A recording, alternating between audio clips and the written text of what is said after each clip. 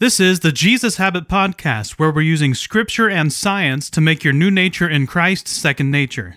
Episode 65 for Friday, November 29th, 2019.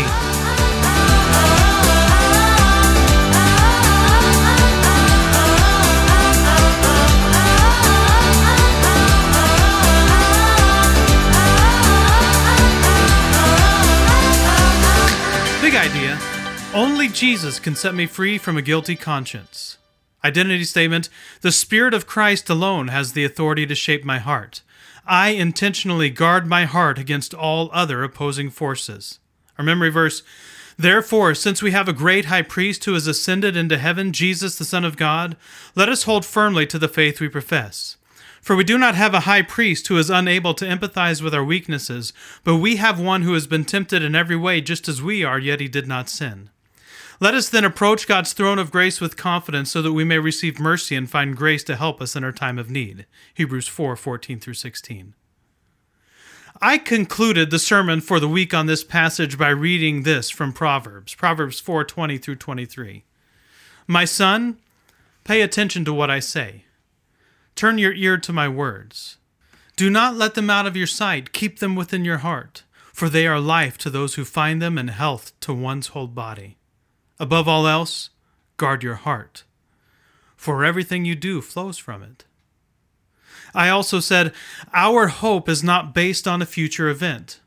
Our hope is based on the historically verifiable event of Jesus' death, burial, resurrection, and ascension.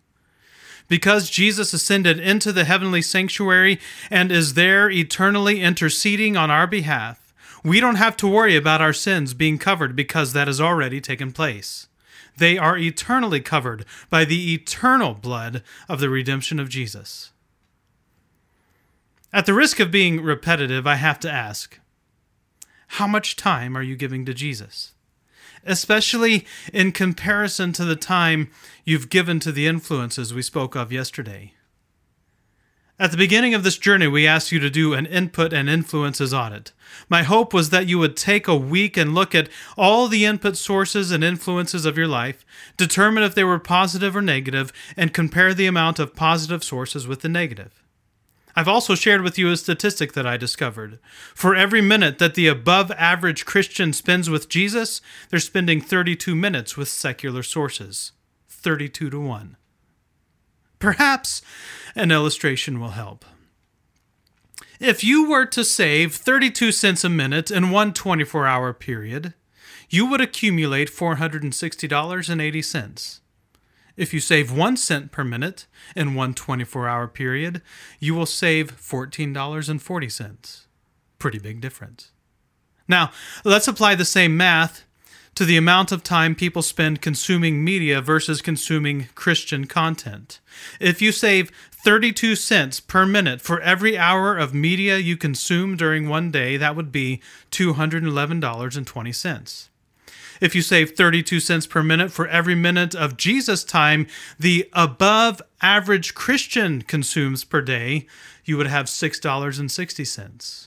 Over the course of 1 week, that's $1,478.40 worth of secular media content versus $46.20 of Jesus content. Well, let's go just one further. Annually. Annually, that's $76,876.80 worth of secular content compared to $2,402.40 of Jesus content. What's my point with all the math? My point is simply this. One of those numbers is a life, the other is a hobby. One of those is a lifestyle, the other is a side interest. One of those amounts is a living, the other is a vacation. You can live off of one, you would be homeless with the other. I get it, screens are addicting. They're mesmerizing. I'm looking at one right now. Screens make a lot of things possible. But something that should be a hobby or side interest has become the central part of most of our lives. You may not be addicted to your smartphone, but you might be addicted to your TV. You might not be addicted to your TV, but you're probably addicted to the computer. You might not be addicted, but you're probably obsessed. Proverbs 4:20-23. My son, pay attention to what I say. turn your ear to my words. Do not let them out of your sight. Keep them within your heart, for they are life to those who find them and health to one's whole body. Above all else, guard your heart, for everything you do flows from it. Am I saying we should stop using screens altogether? Sometimes I have such thoughts. But no, that's not my point. My point is, whose words are we paying attention to?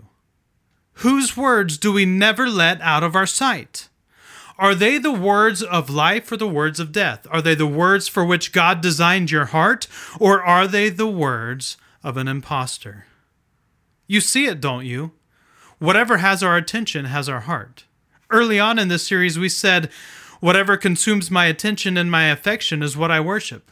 We said that in the Like Christ series, too. My wife and I just watched the movie. Yes, I know I'm a hypocrite. I talked about a movie yesterday and today while talking about not watching screens. But my wife and I just watched the movie The Art of Racing in the Rain. It's a good movie.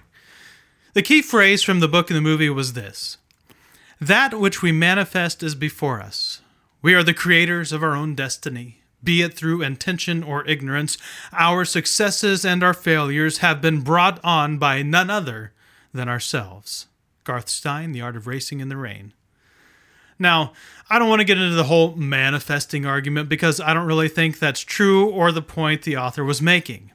He was talking about racing and the truth that your car goes where your eyes are focused. If you're obsessed with the wall and not crashing into the wall, eventually you'll be in the wall. That which we manifest is before us. Another way of saying that might be, we become like what we worship. We become like what has our attention. Whatever has our attention has our heart. The heart is where worship comes from. If the thing consuming 11 hours of our attention is a screen programmed with an infinite number of hours of secular content, we will become like that which is before us. It's impossible not to. Be it through intention or ignorance, our successes and our failures have been brought on by none other than ourselves. We would love to shift the blame for the current state of our lives to anyone other than us, but the reality is, whether we did it on purpose or by accident, we did this to ourselves. We can argue that no one has been sounding the alarm to the severity of the problem, that is, unless you read or listen to the Jesus Habit. Ignorance might be bliss until it destroys your life. The question is, are we Christ followers or culture followers? Who has the lead in my life?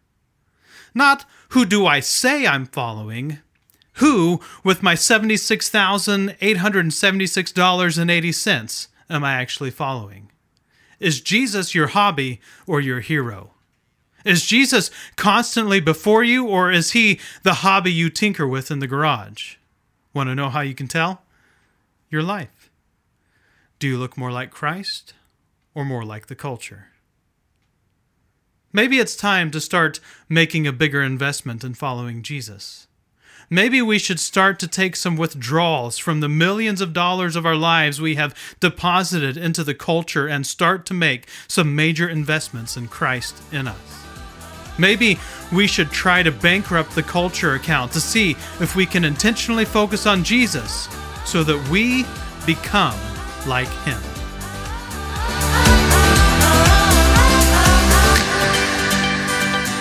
www.thejesushabit.com